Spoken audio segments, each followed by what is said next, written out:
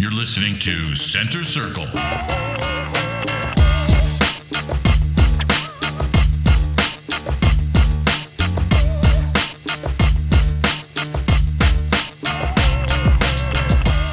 Welcome to Center Circle.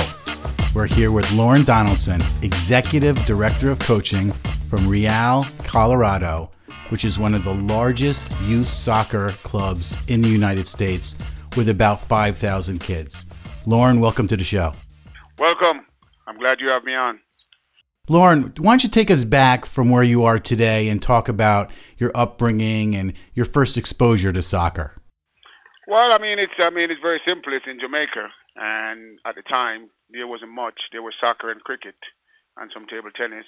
Track and field was big, and I remember that when I was about maybe 12, I really picked up the game and liked the game. Actually, I like sports in general. And just in a brief synopsis, I played my first game when I was 13. Kids here play their first game when they're 6. I played my 6 or 5. I played my first game when I was 13 years old. And I was a goalkeeper. Got scored on a couple of times, and I said, I don't like this. Actually, I was a field player, but I was also the best goalkeeper. So they stuck me in goal. And then, from there, I was playing what we call in Jamaica, Papine Junior Secondary School. It was below the high school level. But then I moved on to high school, Kingston College, where I think I encountered maybe one of the greatest human beings that ever hit the circuit in Jamaica. His name was George Thompson, and he was my coach. First, it was Trevor Jumpy Harris, who's still currently coaching at Kingston College. But then I moved on to George Thompson, and he was a big influence in my life, football-wise, soccer-wise. And how did he turn it around for you as far as getting more of your interest into the sport? Well, I admire him because his demeanor was very good, and he was he was a left-footed player, and I was a right-footed player, and I always said I wanted my right foot to be as good as his left foot because he always put me in competition, after practice, and we always stay out there, sometime for an hour just striking balls, and he's challenging me. And I like that. Few of the guys, and we would do that on a daily basis during the entire summer. So my left foot almost became better than my right foot, by just imitating him as a coach, showing me different stuff. But also he was a good human being. Whatever you needed in life, he would make sure that he tried to help all the young kids. Whether it's a bus fare, a ride home, breakfast. Whatever it was, he tried to facilitate it. Well, it sounds like he's the quintessential role model for your position today as Director of Coaching. Yeah, I actually did admire him a lot. And then when I moved on to my club coach, who was very similar to him, Leighton Duncan, and these guys are passed on now. He was another outstanding human being in Jamaica. And I think those two human beings, their vision for soccer in Jamaica was, I always say, they were 20 years ahead of time, and I still think they were 20 years ahead of time whenever I read their material. So both those guys kind of shaped my life, coaching-wise. I picked up a lot from them, coaching-wise. Now, it's a lot more scientific, so obviously, but just how do you get a group of players to play, or how do you organize an organization? I got a lot of that stuff from those guys.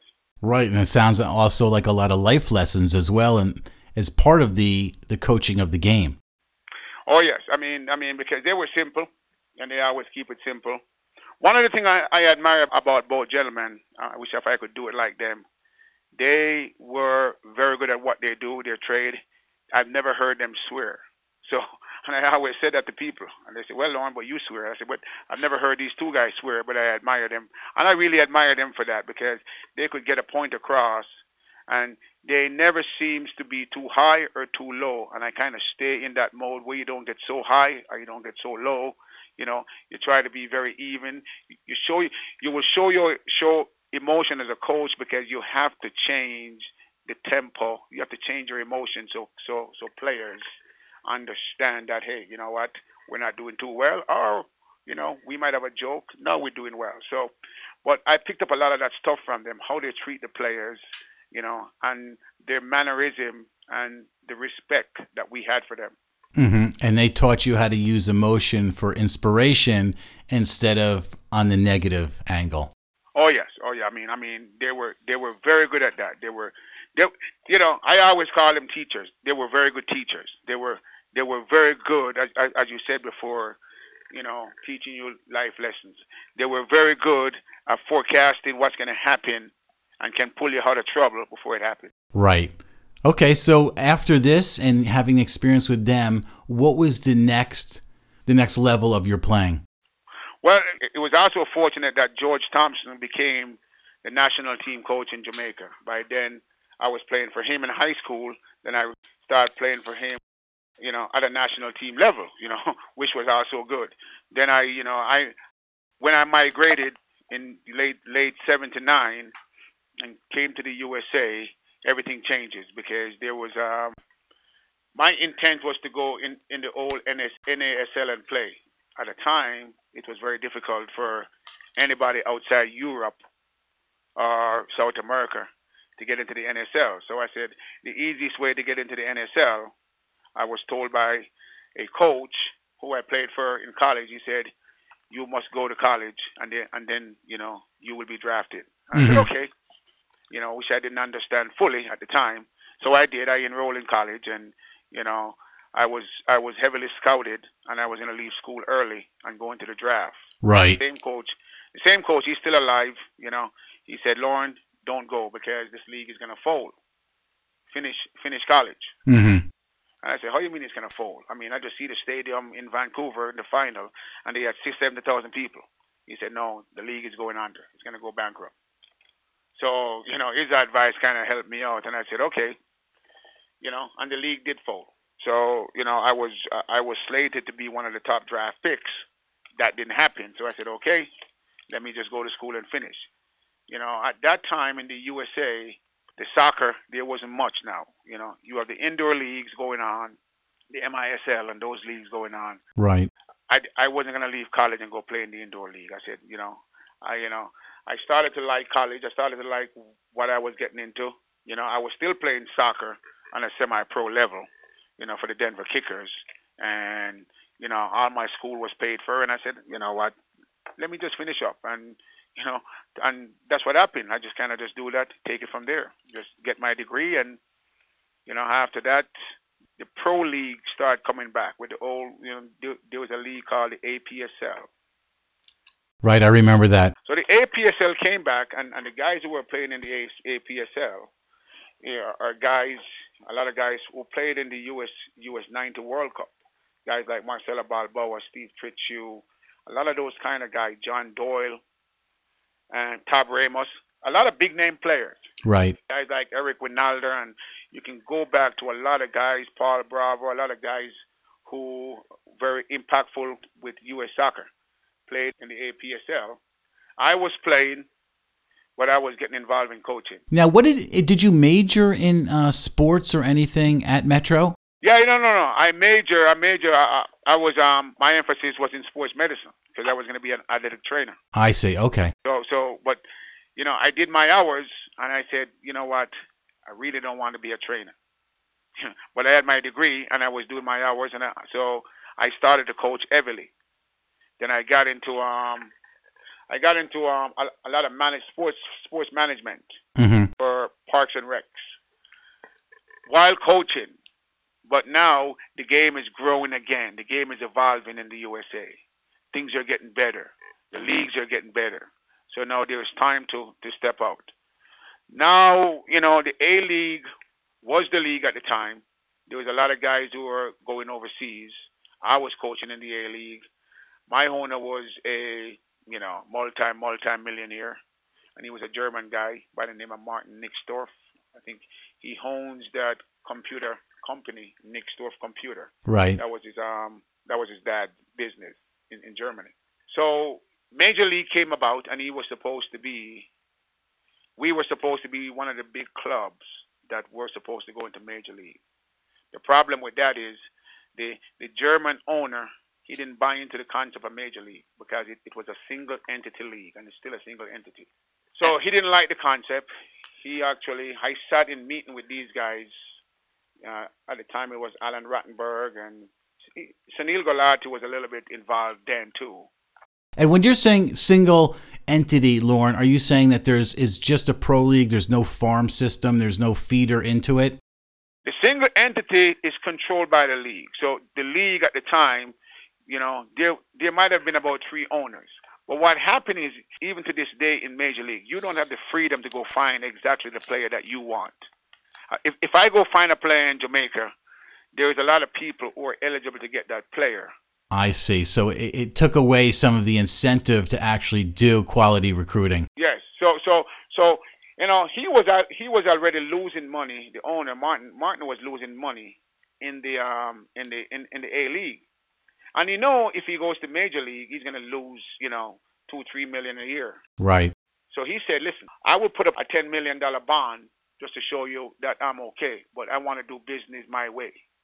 I don't want you to tell me how to spend my money. He said, give me a salary cap and we spend our money the way we want to. I hire who we want to. But at the time Major League was coming around, they see it a lot different. There was a lot of stuff that they were looking at that he didn't agree with. Obviously he's from a rich German tradition, soccer background, so he understands this stuff. So he said, listen, I can spend my own money. I don't need to give you my money to lose it. If I'm going to lose money, I lose it my way. Right. That's what you stand. And he used to, at the time, he wasn't happy. So he used to call them, actually, he used to call them communists. He said, this is a communist league. How can we do a communist league in America? Right. Now it became a big falling out, and, that all went to pieces. So where did that leave you? That leave me that Major League now is going to come into Colorado. I had some job offer to leave. I actually had a job offer in New York to help out and do all that stuff. My kids were young. I have spent a lot of time traveling. I said, you know what? I don't want to leave Colorado yet. I wasn't ready. So I stayed here. Now, there's a Major League team here. There's an A-League team here. Something has to give. They can't survive, both of them, in this market. Right. Major League is going to be the league because it's backed by the U.S. Federation. So obviously, the owner pulled his money out and he left town. So that's when I got involved in youth soccer. I see. Say, you know what? I'm going to just try this. This is different. And I happened to get involved in youth soccer, take over a club. And the evolution of the youth soccer is just starting to grow. Everybody is becoming bigger than Major League, and it's becoming the biggest thing ever. Nike and Adidas and Puma and all the sponsors and brands are starting to get into it. Involved. Yeah. There was just millions of kids playing. And big money to be made. And mom and dad and sisters and brother, everybody's wearing these uniforms. So now it just exploded at that time. But actually, and I'm looking back from that time, which was about 13, 14 years ago, to now, it's 100 times different now than it was then. It's so much better at the high level. And that must be partly because of contributions like people like you have made and being in the right place at the right time. And clearly you had a lot of connections in Colorado. You were, the face of soccer there. You had gone to college there. You were involved in the pro leagues. People knew you. Were you the obvious choice to be the director of coaching at the youth level? Yeah, when this one, actually, I was going to leave town and go into the pros, and there was a lot of guys that I did go to school with, and they had kids playing. And they say, hey, Lauren, this club, and I know you know some of the coaches, this club needs somebody who can just step in, somebody who understands, child development and everything else that goes with, making a player a player. And they said, help us out. Because there was some embezzlement going on with the club. And I said, if I come in, I'm going to change the name, I'm going to change the uniform, and I'm going to change our sponsorship. And that... I was talking to the board. Right, and get a complete fresh start here. Get a fresh start. And they said, no, we can't do that. And I said, well, if you hire me, I'm going to do it my way. And, and I did some stuff my way. It all worked by going Nike, by changing the name to Real Colorado, and make it more, everybody said, who is this? I mean, who is this new club on the block? Who are these guys? Right. My first my first year goal, was to just get recognized locally as a club. They know who I am, so I brought in some good coaches from all over the country and just try to find some of the guys who played for me, who were involved, who want to be coaches, young coaches, and say, hey, you know what, we have this project, we're going to do it. But it evolved so fast, we said, hey, listen, we want to make this a national thing. We want to challenge some of the clubs nationally. Well, this must have caused some controversy of you coming in and completely wiping the slate clean. There must have been some residual coaches and organizers who didn't like what was going on. Was there political fallout here? There was a political fallout before I came, and that's why I stepped in, because there was people were getting smarter about it. When I came in, it was funny. It was funny because all the older players from 15 years to 18, they were all leaving the club. They were going to another club who was one of the top clubs in the country.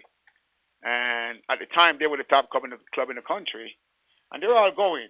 So, but I know a lot of the kids who were leaving because I was in the pro game, so they know who I was. Right. They wanted to stay. The problem to get them to stay, I would have to spend about 95% of my time with about, I don't know, 5% of the kids to get them to stay.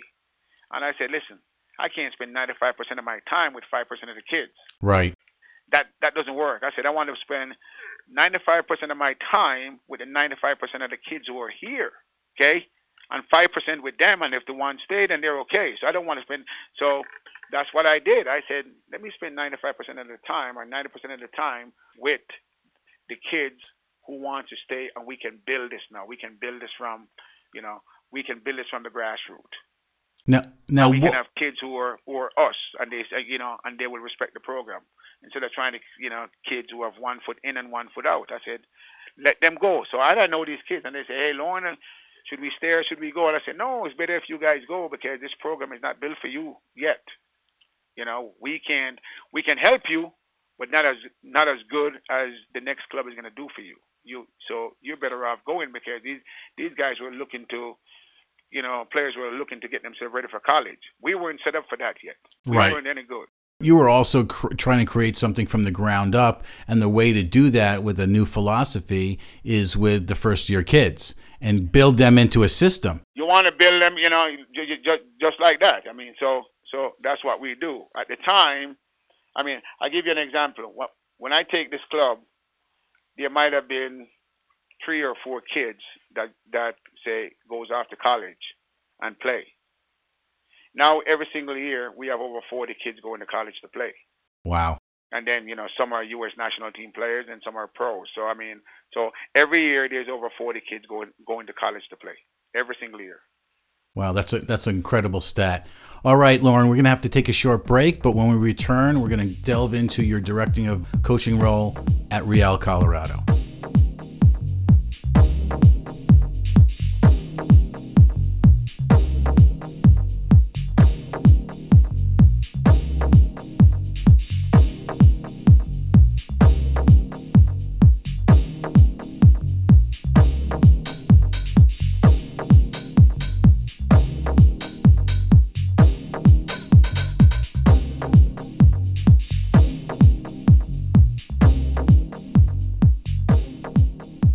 Welcome back to the show.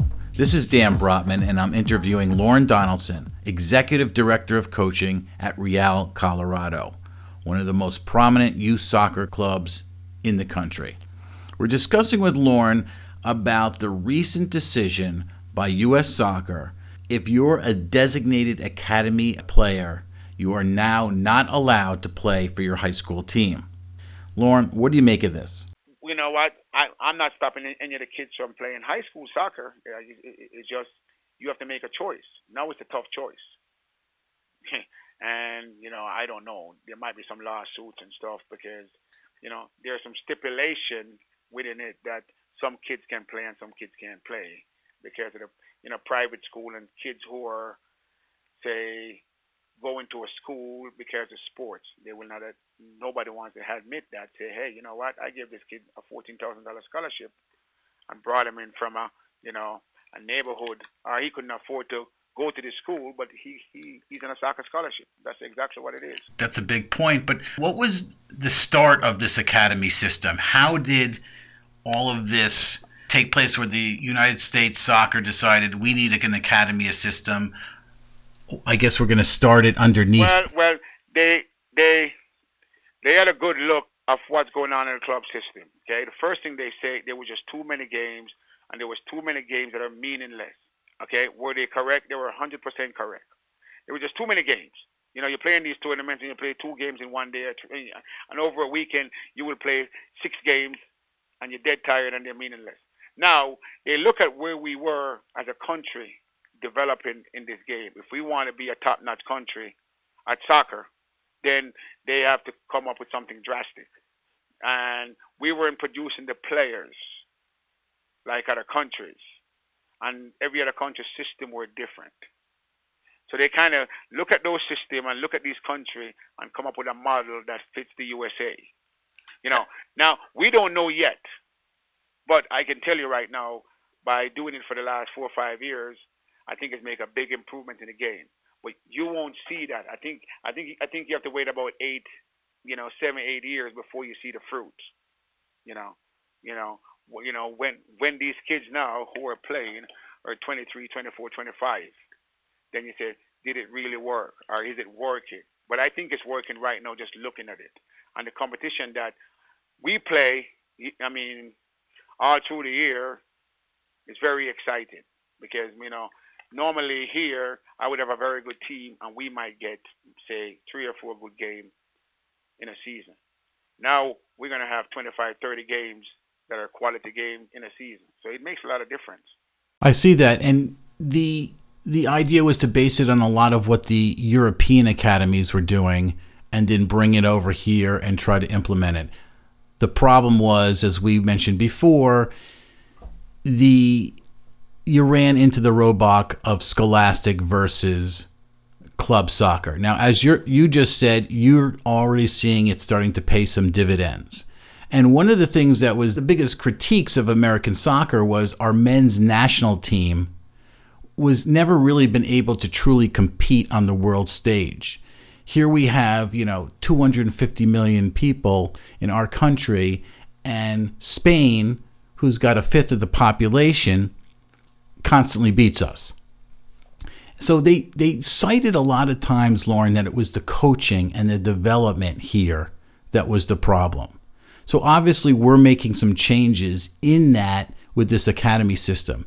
However, to me, my counter to all this was, look at the women's national team. The women's national team is always ranked in the top 3. They've won World Cups. They've won the Olympics. They're certainly having, success on the world stage. And they're using a lot of the same coaches, a lot of the same coaching philosophies. Why are they different?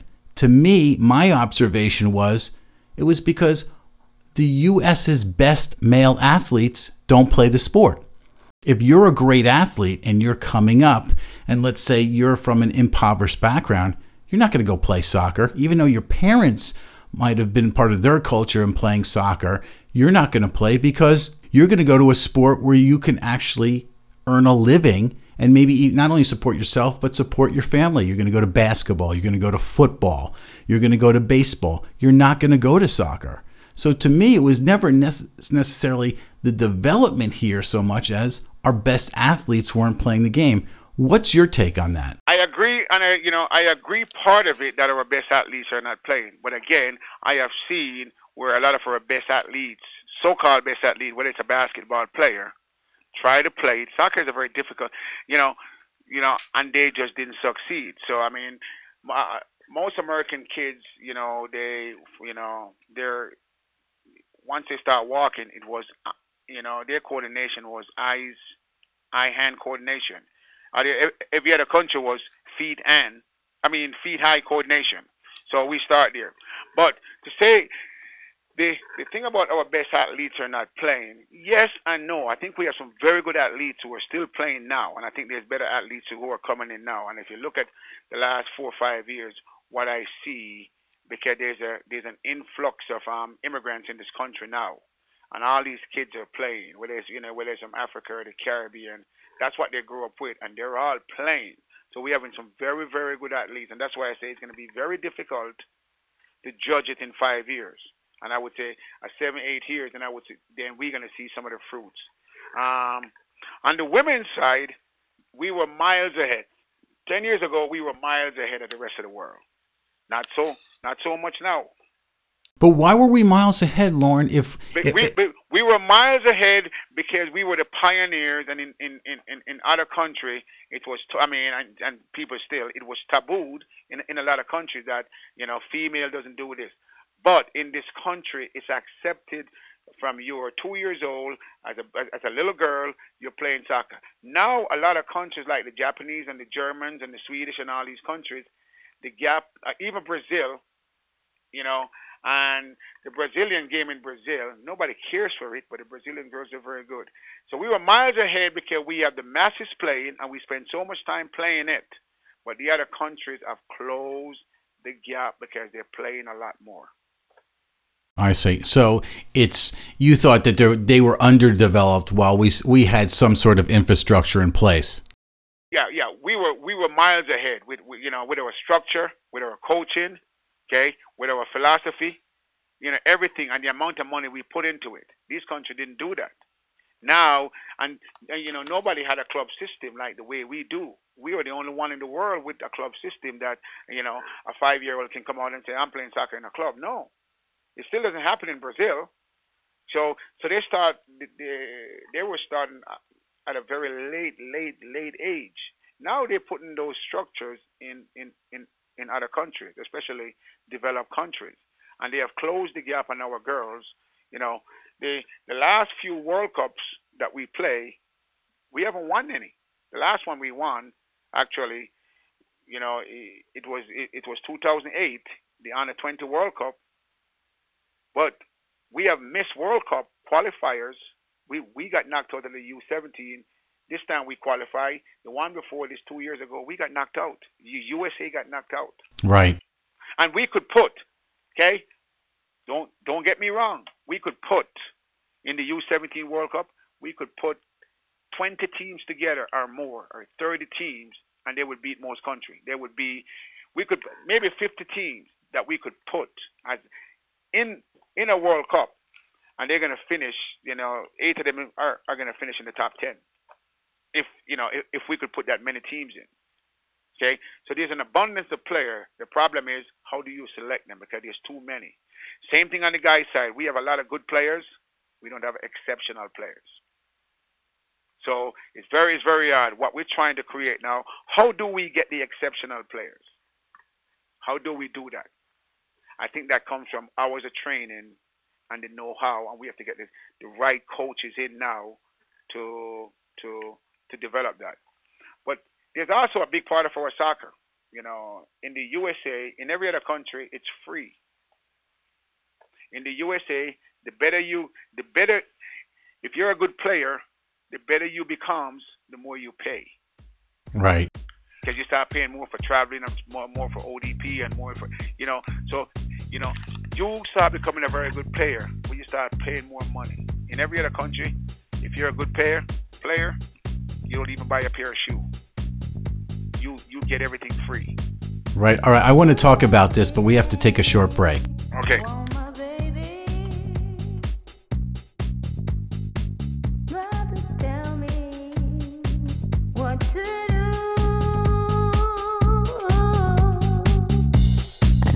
Got to get your hustle on.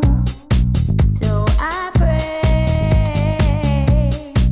I understand the game sometimes, but I can't stand life without. Now me and baby got this situation. See, brother got this complex occupation. That this life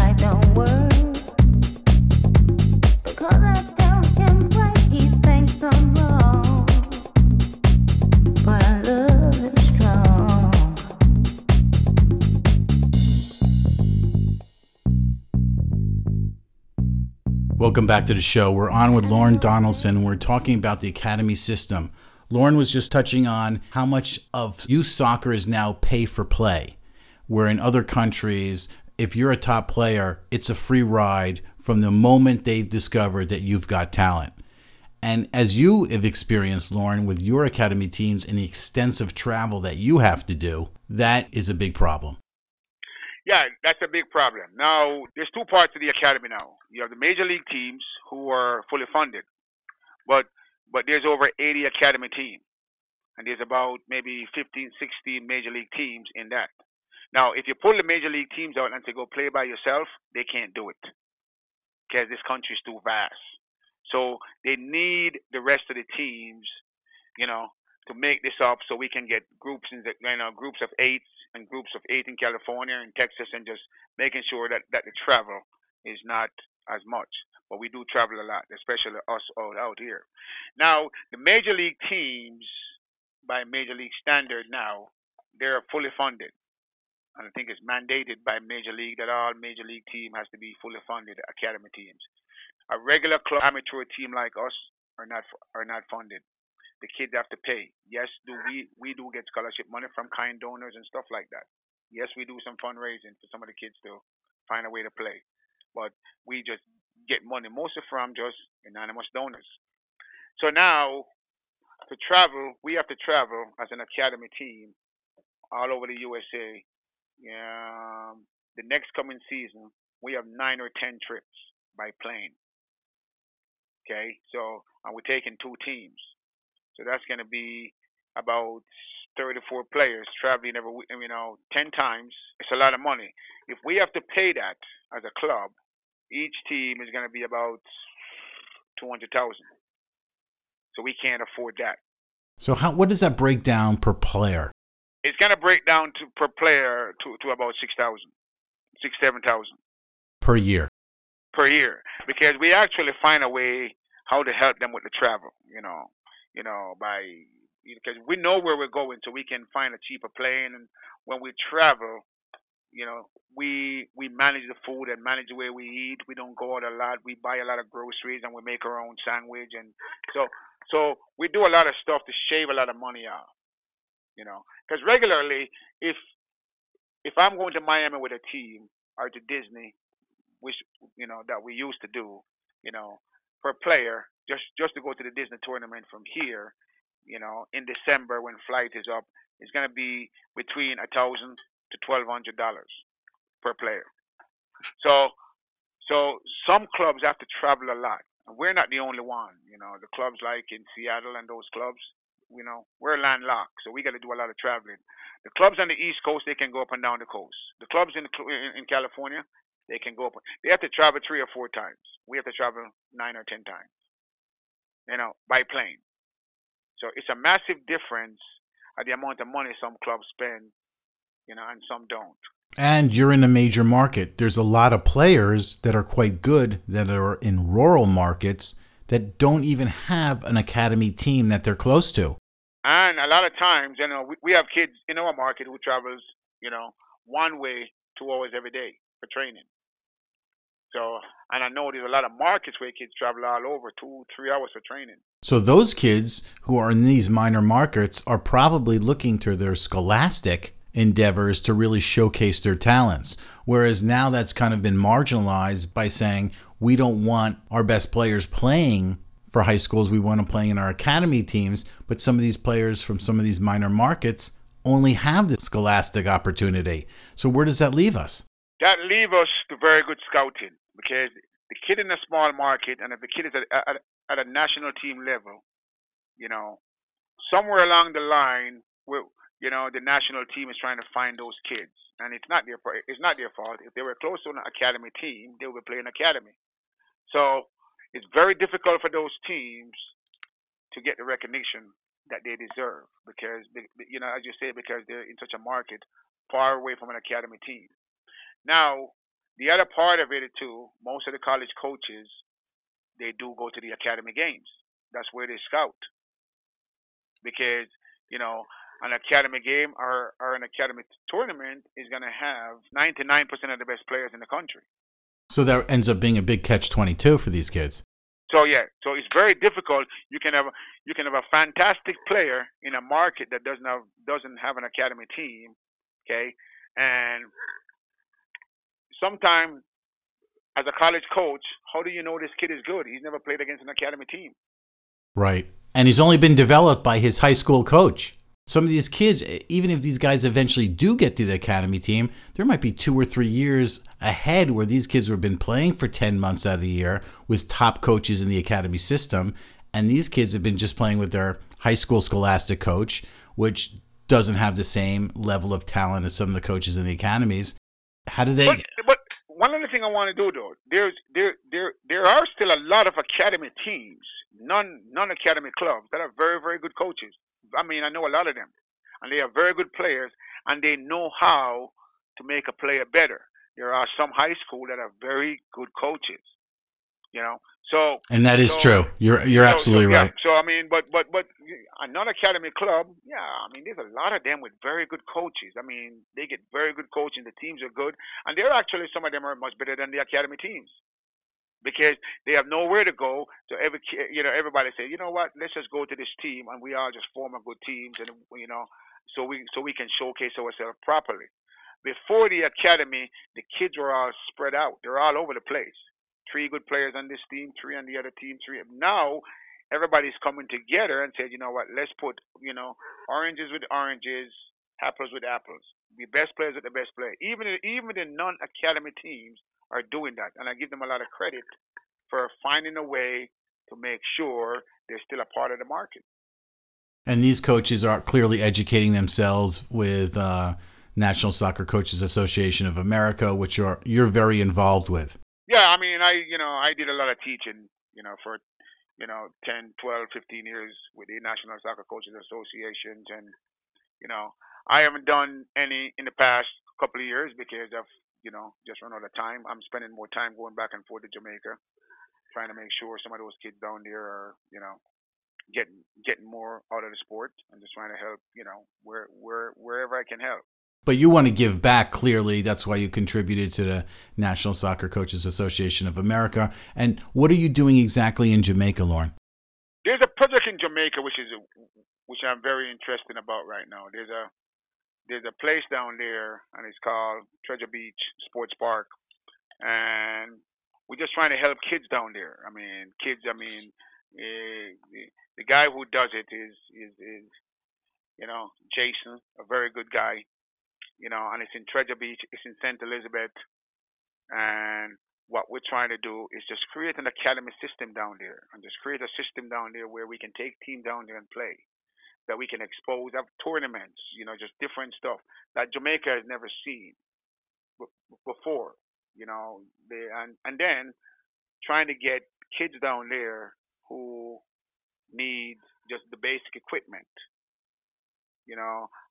I'm in a collection drive now with my club that I'm going to just send a bunch of shoes and stuff down there. I'm actually putting everything together, and I'm going to ship it down to them. Stuff like that. Just making sure that a kid who needs a pair of shoes or something that we take for granted over here, right? He can have a pair of shoes to, a soccer ball, shin guards, just your basic equipment. The stuff we take for granted over here, and as a club, all we have to do is just send an email out and just say, bring your stuff in, and we just collect it and just try to just, not just to Jamaica, because I give a lot of stuff to guys who are going to Africa. If they call me up and I say, okay, I will do a collection drive for you. But the project in Jamaica is very exciting, because this is the first project in Jamaica where there's fields, there's a beach, there's place for people to stay. It's the full package. It's right there. And it's a sports park, and it's not just soccer. I mean, they have tennis courts, they have basketball, they do different stuff. It's kind of like a sports tourism kind of deal. Right. In St. Elizabeth, and it's at a place called Jake's. And Jake's, just to give you a little bit of history on Jake's, Jason, the owner right now, the CEO, his dad was the person who was the director of the movie The Harder They Come with Jimmy Cliff. So his dad directed that movie, and his dad stayed in Jamaica because he liked it, and his dad passed away, so Jason is now in charge of the operation. And Jason's vision is to, bring sports to Jamaica at a high level and bring people in, to enjoy the country and just enjoy sports. And he's very, very interested in kids. He does a lot of stuff for kids in St. Elizabeth, in that Treasure Beach area, and it's a nice, beautiful area. So I've stopped down there a couple of times, and looking to go back and just trying to touch some of these kids and just trying to help wherever I can help. And are you bringing a lot of stuff with my high school down there, and just trying to get these guys going, and just trying to help out where I can help. Right? Are you bringing any of your players from Real, Colorado, down there as well? Well, one of the things that we're talking about right now is saying, how can we get a preseason down there? If we can get the donation, we would take a team down there and just do a preseason down there, and just expose these kids to what it's like to watch a 10-year-old kid play, and he can't afford a pair of shoes. Just so they can just see that kind of stuff. Yeah, more also a cultural exchange there as well. Cultural exchange thing that they can just see, and just they can have a good friend down there and see and just see how people, will treat them on the other side. How much they will accept them. Right. And how much they can do when they come back and say, hey, I'm not going to throw that shoe out. I have a shoe, I just wear it once, I'm going to send it down to so-and-so. And I have a bunch in my closet I never wear. Because they don't understand when you tell them that don't throw it away, it didn't fit you didn't like it, just bring it to the office, and we will get somebody else to wear it. Even in this country, people need it. Mm-hmm. It's great. And Lauren, this is just another thing where you're trying to give back to Jamaica. I understand that you're the co-founder of the Black Soccer Coaches Association of America. Yes, that was back in the days. It was myself, Lincoln Phillips, and a few other guys. We were in Washington D.C. at a NSCAA convention, and the soccer association wasn't to separate blacks from whites or from Latino.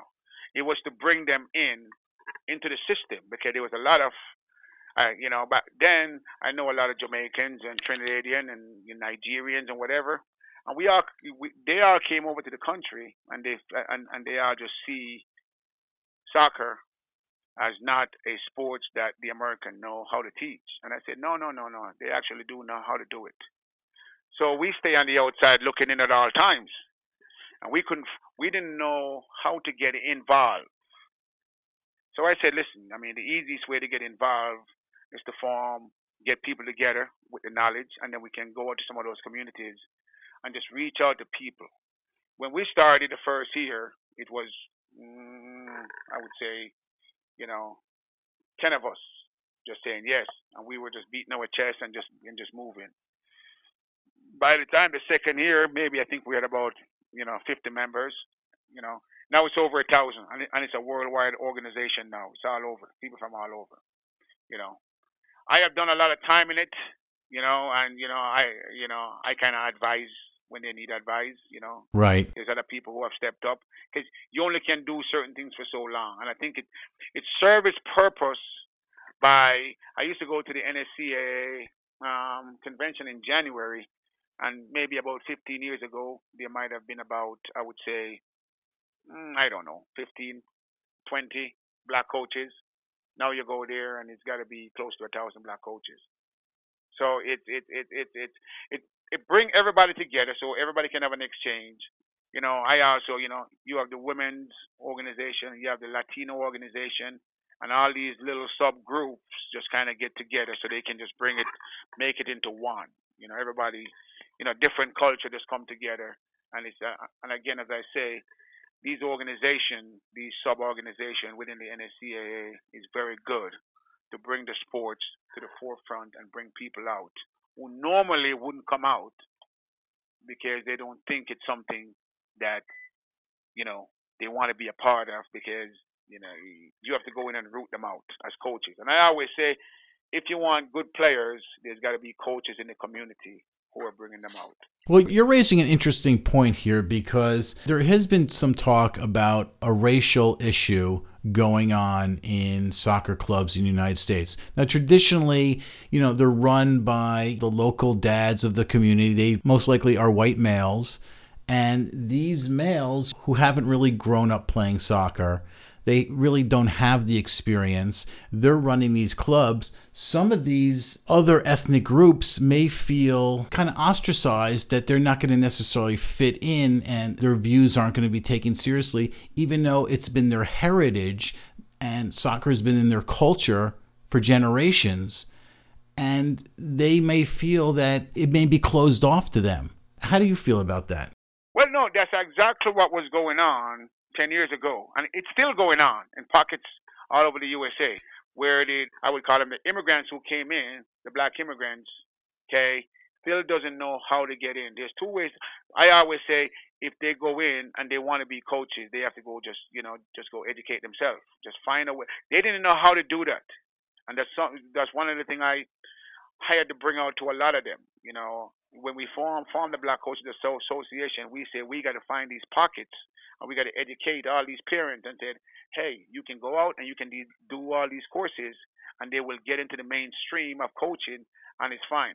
But most Caribbean or most African or most, whatever, they will come over and they said, we know more than the American, we know more than the American coaches. They will just say that. Right, and they don't want to answer to these guys that are in power in these soccer organizations either. I've seen this in the Latin community over here on the East Coast, where they don't want to answer to these groups of people, and they kind of almost start their own soccer clubs, their own leagues, and they try to remain separate when really the power is bringing everybody together. Well, yeah, and that's why you see all these little branches of leagues and everybody breaks off and do their own thing. The communities that understand what's going on, the Texas, the Colorado, a lot of the small clubs are just saying, you know what, we have done it wrong in the past. Let's just let's just merge these clubs and we can come under one umbrella. With it. It doesn't matter if you're black, white, Latino, or whatever it is, and let's just share the knowledge and do it. It's still, there's pockets, especially back east, where there's a lot of Caribbean and there's a lot of different influence, a lot of ethnic group. They just forming their own thing still. You know what? That's going to happen for a while. Until people are educated about coaching and about the game in this country, because people still don't know that there's big clubs and there's a lot of stuff that goes on. And most of these clubs, most of the big clubs are not in the city. It's not in the city, so that's the problem. So an inner city kid have to drive out, outside the city limit to find, say, a club if he wants to play in the DA, the academy or the ECNL. They have to come from outside the city to play. There's good player within the city, and that's very difficult because a lot of times they can't get there. Who's going to take them? Mom and dad is working, so that's always a big problem, and we're trying to find a way, how we can, do what we're doing and also have an inner city club.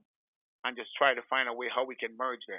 Sometimes the suburban clubs go in the inner city and practice, and sometimes the inner city kids come to the suburban practice. And I think that's what we're trying to do. How do we do it? It comes with money. Somebody has to sponsor it. Somebody has to help the inner city do it. How can we break that fear of the suburban kid saying, well, I'm not going to go into the inner city and practice, because they feel that they're threatened. There's something. There's a fear. And if the inner city kid can come into the suburban practice whenever they can, we should, as the suburban kids, should be able to go into the inner city without fear and say, you know what, we want to practice in the inner city. And I think that's the next step. That's the next step of the game in this country, that we as club and we as directors and we as U.S. Soccer, whatever we call ourselves, that's the next step we have to take to make sure the suburb join with the inner city. So what's the next step for Lorne Donaldson? I was asked that question actually a few days ago, and I said, my next step that I'm trying to do is, I know there's a lot of clubs that have relationships with, say, Manchester United or whatever, okay? We have talked to a lot of clubs like, Juventus, West Ham, a lot of clubs, and I don't like a lot of the stuff that I'm hearing from some of these clubs. I think we have good players in this country that can play overseas. It's very difficult now because of the labor laws. So my next step, I just got back from Everton,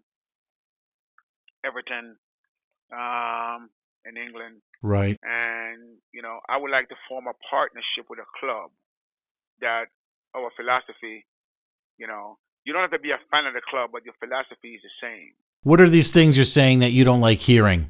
Well, a lot of the clubs would say when they join with the clubs, they think we need camps and they think we need to raise money, and they think, okay, Real Colorado wants to join with a club in Italy because the Italian can come over here and they can do a camp and everybody makes money and all that stuff. And so that's the first thing they say. I don't like that. That's not what I want.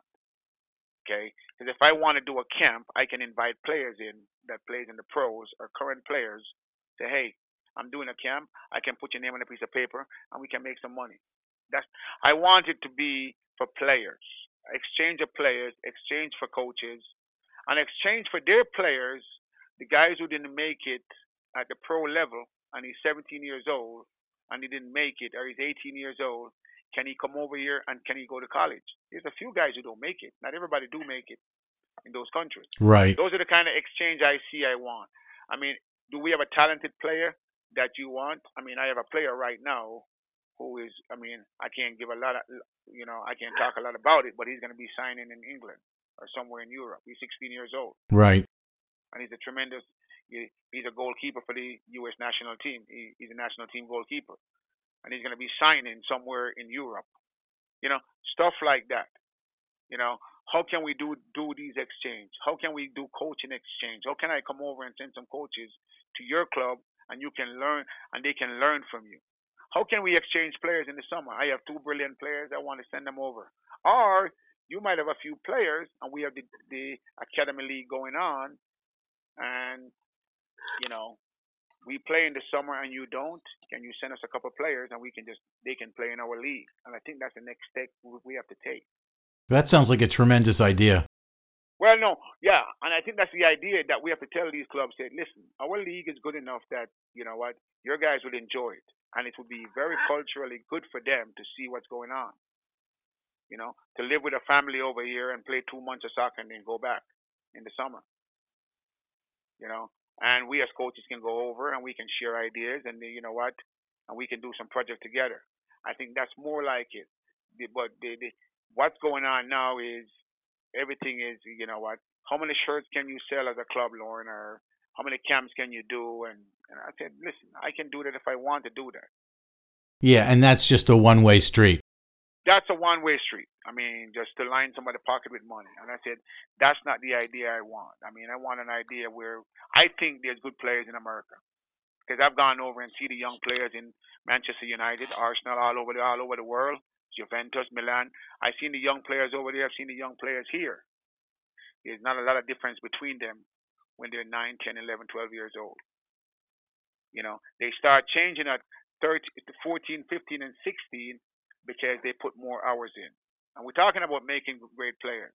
I don't think we spend a lot of time. These kids spend a lot of time playing. To get great players, you have to put the hours in. You got to play a lot. You got to train a lot. Right. It's that whole 10,000 hours theory. Yeah, you have to train a lot. So we don't train a lot. We said, okay, and a lot of time over here, we put these kids on a pedestal. They can't do anything wrong, and you got to break them down when they need to be broken down, and you got to correct them when they need to be corrected, and you have to give them the freedom to play and express themselves. All right, Lauren. Well, I have to ask you one thing, Lauren. I need a fact check here. Okay? Your brother Vernon told me that he's got skills and that he was a devastating striker. That's his words, devastating striker. Is this true? Right and left foot, he could hit it. He could put it in the back of the net. So you're confirming it? Oh, yeah, no. He was very good at it. Right and left foot. He could hit it. He could hit it. He could strike a ball, both feet. Lauren Donaldson, thank you so much for being on our show. It was a real pleasure having you. I enjoyed it. Anytime. All right, Lauren. Take care. Thanks. Bye-bye. Well, that wraps up this week of Center Circle. If you'd like to send us a question or get in touch with us, please send an email to centercircle@soccertraining.tv. Special thanks to this week's guest, Lorne Donaldson, Executive Director of Coaching at Real Colorado. If you'd like to find out more about Lorne and Real Colorado, hit realcolorado.net.